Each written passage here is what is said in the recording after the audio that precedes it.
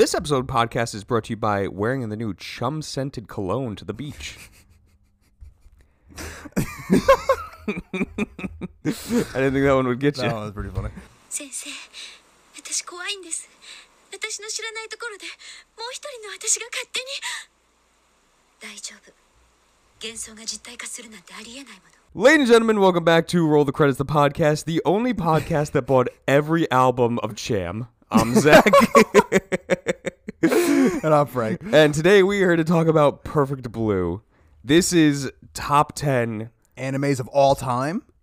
Well, I think if you look on a list, like it actually is like top 10 anime movies of all time, but it's one of my top anime movies of all time. Oh, okay, cool. And I'm very interested to see how you felt about this one, because like this is kind of like, if I didn't get you with this one, then I'm giving up on like anime movies. It's never gonna happen? Yeah, it's just done. Like I can't do anything else for you. Okay. So Perfect Blue came out in 1999. It was directed by Satoshi Kon. The screen 1997, by the way. No, it came out in Japan in 1997, and it was released in America in 1999. Well, then you have to clarify that, Zach. What did I say? It came out in 1997. I did say 1997. You said 1999. Well, then we have it recorded. Play it back. Roll the tape back. So 1997. Fine, whatever. So the screenplay was actually written by, I'm gonna butcher like some of these Here we names. go. Sadayuki Mori. Good. That's pretty good. Yeah, it's not bad. Yeah, I think I nailed that one. Yeah. You have pretty much like three characters that mean anything in this movie. So you have Junko Owai, who plays Mima, your main character. You have Rika Matsumoto, who plays Rumi, her agent. And then you have Mosoki Okuro, who plays Mimania, the stalker. Yeah. Who only really has like about like 3 lines in the film. Right. And that's pretty much it. And if you don't know what Perfect Blue is about, it is a pop singer gives up the career of being a pop singer in order to... IMDb is so weird with it. Pop singer gives up her career to become an actress. Then she slowly starts to go insane by a stalker who obsessed with her, and then also a ghost from her past. That's like barely... Scratching the surface Well, of no, this I mean, that's movie. what it is about, but I don't know. That just like didn't seem like a really well-written sentence if you did on IMDb. Well, you can write in your own sentences on IMDb, I think. I think you can. I think like it has to be approved, but I'm pretty sure you can actually just kind of like submit whatever you want. Like this movie's Oh, so about whatever. You can't put in, this movie's about pee-pee poopy butthole. Yeah, I don't think that's gonna get approved. But I think it is kind of like it's based on like the people who use the app. Yes. Which is kind of cool. Mm-hmm. So yeah, Perfect Blue. What did you think? You didn't like it. I thought this movie was just fine. This is one of those just a movie type situations for you? I have a lot to say. Okay. I like the movie. Okay. I think it was fine. Mm-hmm. I understand. I think why it was such a big deal when it came out. It's a very impressive debut. Yeah. This is the guy's first movie that he ever made, and I think that it's anime, so you have to, it's kind of hard to, I think, convey true, like, real filmmaking in anime, at least In your opinion? in like what I'm normally used to anyway. Because this was supposed to be a live action film originally. I think it would have been better if it was live action, and I've seen Black Swan, which kind of is and kind of very similar to this film. Aronofsky actually owns the rights for this movie. I know. I want to get into that too. I think a lot of Aronofsky's career has been based on this guy's movies. Yeah. But I watched this when the movie finally ended. I felt pretty confused. Yeah. Which I'm sure I would not feel nearly as confused if I gave this multiple viewings.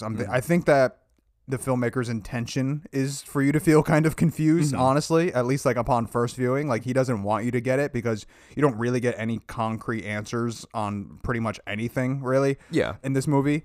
And I don't know, this movie somehow like simultaneously felt like what it was going for me. The themes that it's going for, it never truly dives into them in like a deep and impactful way. It feels very surface level to me.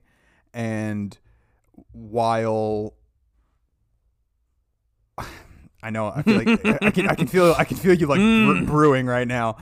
I don't know. For me personally, I felt like it wasn't very impactful or deep, and like it didn't truly explore the themes.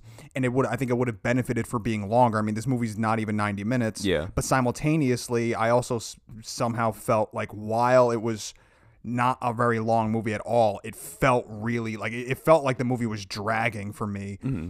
And I think that's because of the editing. And while the editing is really cool in this movie, I do think that it kind of suffers from what I was finding with actually a handful of movies that we've been doing lately where I'm just finding myself very like exhausted and tiring. Yeah. And I think that is one of the things that happens when you're finding a movie tiring or exhausting. I think that it tends to feel more tedious to get through. So even though this movie isn't that long, it felt longer than it was because of all of the jump cuts and all of the going back and forth and all of the different like scenes flowing into one another. And like again, it's cool to see and it was impressive. It wasn't nearly as impressive to me if it was done via live action because that's different, right? Mm-hmm. Because if all of these jump cuts and all of these things are happening in a live action film, to me that's more impressive because it's anime. You can do whatever you want. It's animated. You can draw and do whatever you want. So like, I didn't find it nearly as impressive as maybe some. Mm-hmm. Maybe for 1997 it was really impressive. Yeah. But now watching it in 2023, I'm like, okay, yeah. I mean, it's cool, but like, it's not the most groundbreaking thing I've ever seen. So yeah, I found myself really kind of tired by the end of this movie, and then also kind of unfulfilled. I was like, it didn't. I don't know. It didn't quite. It didn't hook me the way that I really wanted it to. Yeah, I get it because it's like the last like few minutes of it, you are kind of left like confused on like what everything means and like what was real and what wasn't real.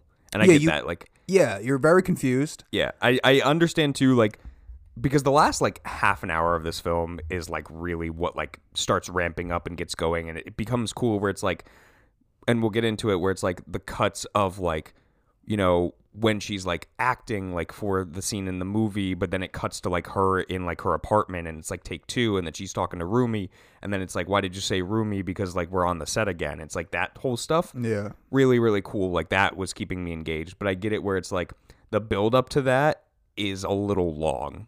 Like, even, like, the beginning shot, even though, like, it's fun, it's an homage to, like, Power Rangers, which came from, like, Japan, it's, like, that doesn't have anything to do with the story.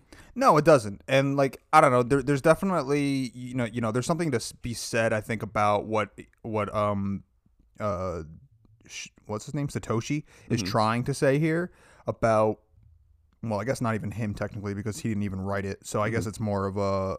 Sadayuki? Yeah, Sadayuki is trying to say here about like pop culture and fame versus like regular quote unquote regular people, and like how we idolize them and how they look. Because I mean, I thought it was kind of cool. Listen, I did like no research on this movie at all. I just watched this movie and then I was like, okay, so like I don't know if there's I mean, I'm sure this movie came out over 20 years ago, so I'm sure there's been deep analysis of this film and whatnot, and breakdowns and whatnot. I have researched none of it. The one thing I did notice that I thought was pretty cool upon first viewing was how detailed the faces of like the pop stars and the celebrities were versus like the average people. The average people have like no facial features. They're like very average looking, and they don't have really any like defining characteristics about themselves. And then you look at like the pop icons and the celebrities, and they all look really beautiful, and they have like very like jagged lines and hard edges to like really define who they are. Yeah, I was like, that's really cool. I like that. That's a really cool little thing. There's a lot about this movie that I do think I do like. I just, again, we'll talk about it towards the end, I guess, but like it definitely does not stick the landing to me like at all. I get it. And like for me, like this is such like I watched this, I think like I want to say like early 2000s. Like this was something that like came on like Toonami on like Saturdays, and it was like, I need to check this out. And it's like, again, it's this nostalgia feeling for me at least, where that 90s like animation is like so much better than like anything that's put out right now, really, for me. That I just get hooked on into it like immediately. Yeah. Again, Darren Aronofsky, very surprised. I did not know this. I learned about this while doing research for this movie. That yeah, he owns the rights to this film. He's a huge like anime fan. He's a huge like Perfect Blue fan. And one of the main reasons why he bought the rights to this film was because, weirdly enough, in Requiem for a Dream, he wanted to use the bathtub scene. Yeah. And he wanted to like basically completely like rip it off. Right. And it's like, oh, I can't do that because like it's kind of copywritten through Perfect Blue, but like let me buy it. Let me buy it so I can do whatever I want. Exactly. And yeah, I mean, and a lot of his career seems to be like on watching. This is the only film that I've seen by Satoshi Kon. I know he's got that one film, Paprika. I've never seen Paprika. Paprika is on my list to watch. But Aronofsky seems like, from watching this movie alone, it feels like Aronofsky's almost entire like filmography has been based on like, this guy's work. You're just like shattered because like no. I mean, I get it. Like every great director and every great artist of some kind always pulls from somewhere. Yeah. And there's probably a lot of filmmakers who have taken from this guy and been influenced by him. I think Aronofsky is probably the most notable. And I don't know. I mean, like, it doesn't bother me necessarily. Like, Tarantino's entire fucking career is stealing people's ideas. Yeah. Like, go watch The Good, the Bad, and the Ugly. Like, that is literally everything. That is Tarantino's entire filmography. Yeah. So, like, I'm not, like, offended by it in any way. I mean, it's cool that, you get influenced by things, then you make it your own. Yeah. And that's great. I'm totally about that. 100%. Yeah. But it did make me roll my eyes when what you were talking about in that opening shot, because I didn't know what this movie was about. I didn't watch the trailers, and I see like this Power Ranger thing, and I'm like, oh my god, Zach. It's like, what did he immediately pick? I'm like, oh my god, dude, please tell me this is not what the movie is, and then it turns into something else. But I was like, all right, good. Yeah. That was almost, I was like so pissed at you. I just pick a Power Rangers like anime movie. Yeah. Gotcha. You weren't gonna do research on it. So I'm actually a little surprised that like you think like a lot of the stuff is like surface level. Okay. I'll let you say your piece. Go ahead. So I mean, like, I really enjoy like the themes of this film. I think like breaking down the idea of like pop idol versus like trying to have like a real life is like shown pretty well throughout this film. Like immediately to like early opening shots of it where it's like, Mima and the rest of Cham are like singing, and then like it literally cuts to like her doing mundane things like being on the train, going to get milk, like coming back home, feeding her fish, stuff like that, and then like cutting back to like her being a pop idol. And something that I found out too, I thought was really cool, is like a lot of the times in like animation, like it's very easy to like have everything like sync up, where it's like, oh, you're drawing it, so therefore like it can be like perfectly matched up together. And I like the idea that like when they're all like dancing and singing together, like they're not moving like perfectly in sync, just how like real boy bands and like pop stars would do like in real life, like on stage. Like they're not going to be perfectly in sync like the entire time. Yeah. So I thought that was really cool. I like the idea of like, when she becomes like an actress, that like she starts to kind of like go insane a little bit. Like she feels like she's a bit of like a sellout, and like all these different roads that she's taking on of like, doing like the modeling and trying to become like an actress on like the movie. And then like the weird rape scene that's always like super uncomfortable. That's like one thing that like I never really like in films, is like when you do like a rape scene. Yeah. And it's like, that's a little awkward, even if it is like for air quotes a movie in the movie. In a movie, yeah. Yeah. So like it's kind of meta like in that sense to it.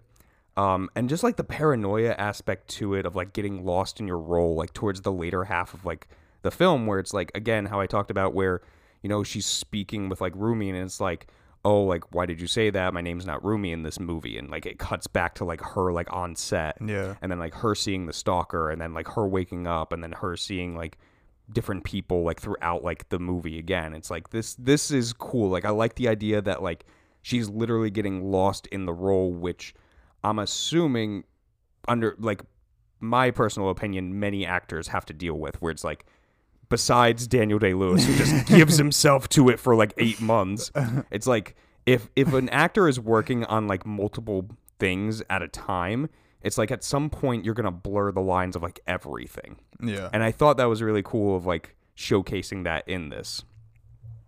Yeah, I think that some of the things are explored well. I think that I agree with you on that. The idea of the lines being blurred of reality versus stardom, and which one is she and who is she really, and is she either one of these, or like all of that. I agree with you. I do think that for the most part is explored pretty well. And I mean, that kind of has to be, because that's what the entire film is kind of about. And like, that is what I was talking about earlier about like all of the cutting in between, like, you know, in different scenes getting spliced together, and then you're here and then you're there and then you're back here again and all that. Like that is obviously shown really well, because that is the entire movie. Yeah. So I agree with you on that. I also really liked the elevator scene where that guy gets murdered. Oh yeah, that was a cool like little horror scene where he's walking through the car, like where, like, what is it called, like a valet area, parking garage, and like the, you know, he's hearing like little noises and whatever, and then you hear like the music playing, and then it's a really like distorted boombox playing the music that comes down, and then it's fucking Cham. Yeah, and then the next shot is him like with his eyes ripped out of his head, and he's like dead in the elevator. I'm like, yeah, that's cool. Did you like the pizza delivery scene too of that? The pizza delivery scene was cool, and I did appreciate the whole thing of when, because at that point I believe it was Rumi, right? That was actually the murderer in that one. This is where things got really confusing for me. I think that was Rumi actually, like, being the killer. Yeah, I mean, it's kind of left up to interpretation, where it's like it's more than likely Rumi, but it kind of like makes you think that it was Mima, because that was the photographer that asked her to do like the nude photos. Right. I think it was Rumi. Yeah, more than likely. And then like I like the idea of the movie, or like, you know, of her like playing in the background, and then as she's stabbing, the blood is going onto like the screen. Really cool. Like, there's a lot of attention to detail in this movie that I think is done really well. And I thought that was really cool too. Yeah. And then even too, like when she goes on the set like afterwards, and it's like, oh, she has to like murder a guy with like an ice pick. Yeah. And it's like, again, like, okay, now it's blurring the lines of everything. Yeah. For whatever reason, like every time that I watch this movie, like her apartment always like captivates me. Just like the layout of it, and like you can see, like, you know, early on where it's like she has all the stuff of like Cham, and like she starts to take everything down because she wants to be taken more serious as like an actress. And it's like there's no more posters on the wall, like it's more kind of like adult-esque. Yeah. But I always appreciate too where it's like, you know, she is this like pop star, like she's getting like all this money, and she's still living in like this tiny apartment with like all of her clothes literally like hanging from the ceiling because she has no room to put anything. And then like later on too, like how the apartment like slowly starts to change, where it's like, you know, she'll have like more groceries, or she'll have like different pillows, or she'll have like a different way that the bed is set up throughout the film. And then like the whole idea of like which I was trying to connect like a little hard, like without looking it up, of like her fish, when like she comes home and like she has like 10 of them and they all died. They're all dead. Yeah. And then like she like goes and like cries like for a second, and then like gets up and then sees that there's only 2 in there, and then they're like swimming around. Yeah. And it's like this, like, to me it was like this thing of like, okay, maybe you can kind of connect it to where it's like when the fish are like multiplied or dead, like one, you can be like, okay, this isn't like actually reality for her, like this is just her like kind of like splitting in between. Or it could be like these things that like she's starting to neglect in her life. Right. Because like now it's like she's neglecting her friends, she's neglecting like her family, she's neglecting like herself. Yeah, exactly. Yeah. Yeah, the dead fish thing was kind of confusing, but I think that had to do with Rumi, right? It's a little hard to say. Like again, like the ending is a little hard to like kind of like comprehend, especially like you said, like if you watch it once. Yeah. Because it's like you are kind of led to believe that like this whole time it was Rumi that was doing it. And I mean, she has her like a almost identical bedroom. Like she has like the bedroom that Mima finds herself in, thinking that it's her own bedroom. Yeah. And then, but there's like these little tiny inconsistencies, but it's almost like picture perfect. Yeah, and it's like this thing where it's like, okay, because it sucks because it's like it's literally like a throwaway line, and like you have to kind of remember that to understand like where Rumi's headset or headspace is, where it's like when her and like the other agent are like talking about like, you know, roles for like the like what's next for her, and like it gets brought up that Rumi was like, oh, like she used to be like a pop idol, but like her time like fizzled out. Yeah. So it's like she took what was probably like the best approach for her and got into like agency for these types of things, which she still knows the business, but then it's like it's kind of leading you to believe that like she kind of went crazy because she's longing for this career that Mima is giving up. Yeah. That like she never got to like fully develop. So it's like that's why she's kind of going crazy and like murdering all these people for her, and then like trying to murder her because she wants to be Mima at that point. Yeah, I don't know. I didn't love when the killer's being kind of revealed as Rumi. Yeah, I was like it could have. I don't know. It could have. I don't think it ran deep enough for me personally. That like I was like, it wasn't. I feel like it could have been somebody else. Yeah, like it didn't give you enough to like make you think that like it's deserving to be Rumi. Yeah, or it could have been Mima herself. Yes, I think Mima herself, like it would have been like a little bit more of like, okay, like we get why, because like she's doing all these things and like she's going under this like new kind of like psychosis basically. Right. So like she makes doesn't more remember anything exactly what she's doing. And it's kind of like led in there too, because it's like they're already doing it with the movie that they're making, where it's like, oh, she's the killer because she has like split personality disorder. Right, yeah. And then like but it's weird too, because it's like on the opposite end of like the stalker of Me-Mania is like it again kind of leads you to believe that like it's not really like he's not really real. Yeah, like, and he's like, he doesn't really add much to the story, truthfully. And like you kind of get the idea of like, okay, he will be something and then he's never anything.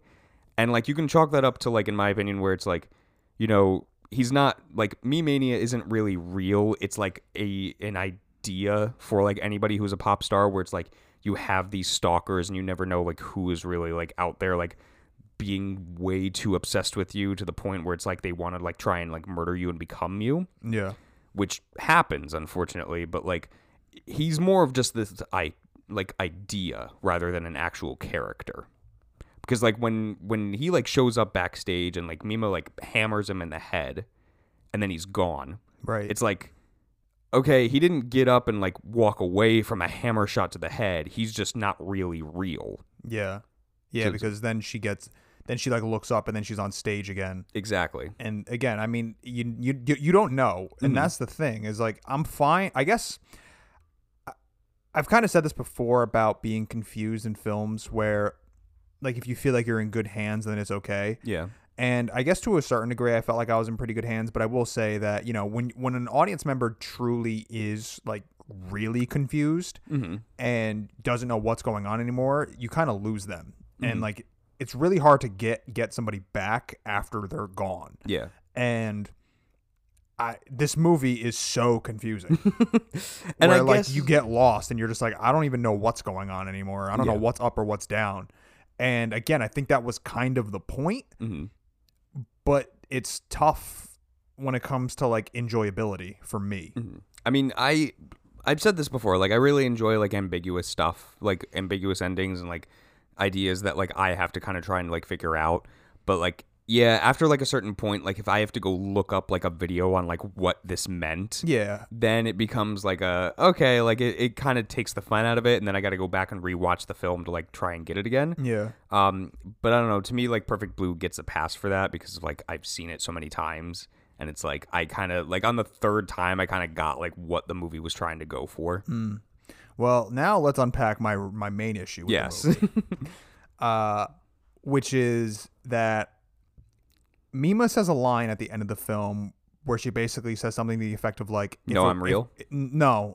She goes, if it wasn't for Rumi, like I wouldn't, what'd she say? I wouldn't have found myself or something like that. I wouldn't have like found who my true identity or something like that.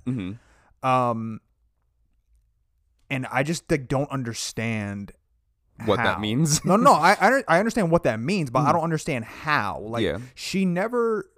My main issue with the film, as to like what I was talking about, of like that doesn't really explore the themes deep enough, is Mima never really confronts her issues. Yeah. Everything that you're being led through, she's running away from, she's trying to get out of. She never confronts, she never overcomes anything. The most is, again, Mimania the stalker. Yeah. Other than that, but that again, and like that might not even be real. Yeah. And granted, like she defends herself in that situation, but like never truly triumphs over yeah, it. exactly. So like how like it just it makes everything feel so not worth it in the end. Like the rest of the movie almost feels not worth it when your character isn't actually triumphant and like doesn't actually like. I don't think that ending line of her being like, no, I'm real, and like she's like supposed to be good and all happy, like is really deserved at that point, because she never accomplishes anything in this movie. She doesn't get past anything. She doesn't actually work through her issues or overcome anything. She just deals with it. And it's just like, I don't know if that really is like, I don't know if that ending is then justified, because I mean, and the ending is also left ambiguous as shit. It's like you don't really know even if that's really her or not. Yeah, because you growing out your hair doesn't signify that you've grown in any way. Yeah, so like I don't know. I was really disappointed with that, where it's like the end, like she actually ends up saving Rumi, yeah, from the you know what the car, they kind of end up both getting great hit. shot. It's a really cool shot of her standing and like the headlights coming and all that, and really it's like cool. The crowd chanting. Yeah, really cool shot. But it being a cool shot doesn't doesn't save the fact of like what it means. Yeah, exactly. And No, like I don't know. I really was pretty disappointed with. I thought for sure that this movie was going to at least land at like on a concrete like surface and be like, yes, like she has overcome, and she just doesn't. Yeah, I mean, and it's really disappointing in my opinion. I know, because like you kind of like her going to see Rumi in like this like institute like leads you to believe that like, okay, she's become like a successful actress, because like even the nurses like as she's leaving are like, oh my god, do you see that? That can't be her, right? Yeah, it's like, okay, like she obviously has like made it as an actress, and like I don't know, like to me, like her going through like the issues with like Rumi of like her trying to like murder her and take her place, and then like her ultimately like saving her life at the end of it is like some way, shape, or form of like her making peace with like her pop idol self, and that's where she can kind of like move on to become the actress finally. That's like the best way that like I can interpret it, that like it feels like somewhat of a win to me for her. Okay, because it's like you do get like certain points, like again, like how I said, like, you know, she defends herself against like the stalker. If it actually is her and not Rumi that like stabs the photographer, then it's like, okay, she got like revenge on that of like people taking advantage of like women in the industry. Yeah. And then like her again, like saving Rumi, like is her kind of like saving herself from like the pop idol star and like being able to move on. So it's like there you can kind of like, you have to dig deep, but you can kind of dig, and you have to be open for interpretation, where it's like, yeah, is it Rumi or is it not? And then you have to like make your own decision as like, was Rumi the killing that photographer, or was it Mima? And like, in my opinion, it was Rumi. Yeah. So like that chunk of what you're explaining doesn't really work for me. Exactly. But it can work for you. So I mean, it's all up to interpretation, and you're never going to get a concrete answer. And it's, I don't know, it's kind of frustrating. Also, Rumi's eyes are like too far apart. Okay. That was like always something that bothered me with like everybody else looks like spot on, like they look like they could just like be plucked and like put into the real world, and like Rumi's eyes are just like really far apart from each other. Like, why would you draw them that way? Yeah, I don't know. I guess anime's not for me. I guess not, man. I gave it the old college try of 3. Yeah. I think 4 even. I think I shot at like Grave of the Fireflies too. Yeah, right. Yeah, you did. I don't know. I also just find like you really love this animation style. I really have a hard time with this animation style. I have a hard time like connecting with the characters and feeling for the characters, because of how they're drawn. Yeah. And I feel so disconnected from them. It's just I don't know how. Like I can still like kind of look at them and just be like in it. I can't. I mean, I think it probably is just because you grew up with it, and like you've been watching this type of animation and whatnot since you were a child, and I find it so like they don't have. I grew up watching like Disney film, like modern Disney films, not even like the classic ones. Yeah. So I was watching like Pixar's, like Finding Nemo's and stuff, and like I find myself looking into the eyes of these characters, and there's no depth there. Like a Finding Nemo, where it's like everything's all 3D and like 3-dimensional, and it looks really good, and you can actually like truly get the expressions through like their eyes and stuff, and like it just doesn't. These animes just don't have that, where that level of detail of truly being able to like see almost the soul of the person. And It's just because the fish have human faces. I don't know. It's just it's just how I grew up watching Pixar movies and modern Disney movies, and like I find myself being able to like relate and care for like Toy Story, and their toys, because like you could just like see them, like their eyes and everything about them, like you can feel the emotion, and I have a hard time feeling the emotional impact that this type of animation delivers, just because I feel so disconnected from the animation. I think that's one of my main issues with it. Yeah, I get it. Like, yeah, I don't know. Like for me, it's so easy, and like I almost think where it's like, oh, like you can just like translate that from like that Pixar style into this, but like it's not that easy for it. Right. Yeah. And that's why I was said in the beginning of this, where I was like, man, I kind of wish that this was live action. I feel like I would have enjoyed this movie a bit more, even if nothing changed. Yeah, and it was just live action. Yeah, if everything stayed exactly the same, but it was live action, I at least would have, I think, felt more for the characters. So 8 ice picks out of 10. I don't know. I'm pretty indifferent about this movie. Yeah, like, I feel like you're at like a 5 at best. Yeah, it's really like just between the animation style that I just don't really love, and then it not really sticking the landing for me, and making it feel like the whole movie was almost not even worth it. And there wasn't really much of like a huge character arc.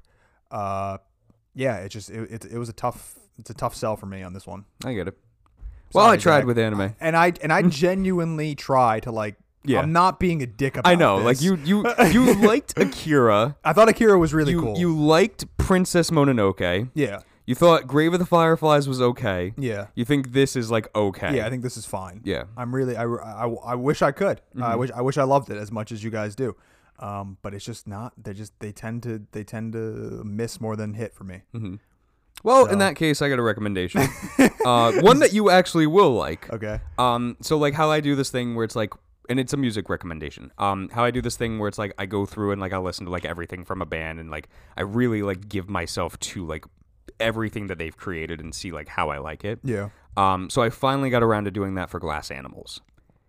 And I gotta say, like Glass Animals. I was pretty like blown away by like the main one that I want to recommend is like their first album, Zabba. Zabba's really cool. I think it's probably their strongest album out of the 3. I have started to really like, is it Dreamland? The newest one? Yeah. I didn't really like it. I like Heat Waves, and like Space Ghost Coast to Coast is like my new favorite song. Like I can't. But they're sophomore. It was like what is it called? Human, How to Be a Human Being, I think is what it's called, or something. Yeah, with The Other Side of Paradise, which I think you showed me that song originally. That's a banger. I like that album. It's okay. It's I think it kind of like goes in like the tier list, but like Zabba was like the one for me. I think the use of like tambourines and like drums throughout like most of the songs, and like the whole like kind of theme of like the album being like this very jungle like Amazon style. I think it worked like so well, including with Dave Bailey's voice for this, which I found out like he was like the main creator, the main singer, main producer, main writer for everything. So like he really does everything along with like his friends that are in the band. Yeah. But like yeah, like that whole album of just being like this very like Amazon style, and like obviously like Gooey was like Gooey's really cool. I like Gooey a lot. Like that was kind of like the song where I was like, okay, maybe I got to give these guys like more of a listen to. Yeah. That was like their hit one for it. But like, I mean, Black Mamba, Walla Walla, Toes, those are like really, really great songs. Even like, I think their last song off of it, JRND. Yeah. Yep.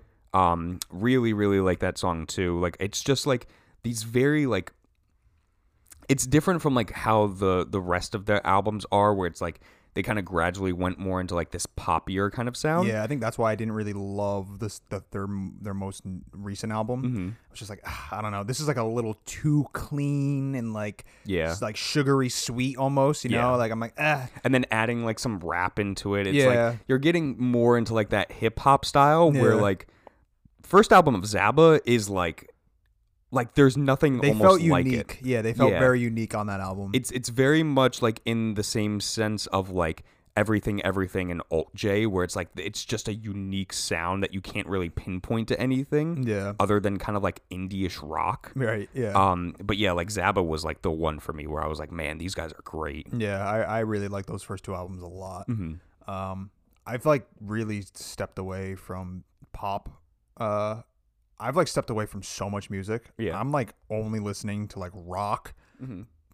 like modern rock, and then like anything that kind of falls on under the umbrella of rocks, like experimental and psychedelic and all of that, and then just jazz. And like that's all I'm listening to. Like I've stepped away from hip hop almost entirely, and I've stepped away from pop almost entirely. But I like Glass Animals a lot. Yeah, they're really cool. So if anything, go check out their first album, Zabba. Like really get used to like their sound. Yeah. Like I really like that. Yeah, he actually did a really cool when the pandemic was in full swing. He did a really cool cover of a Nirvana song. I can't remember which one it was, but I was like, I kind of like this more than the original, which I know is blasphemy. I know is not a popular opinion, but I was like, I don't know.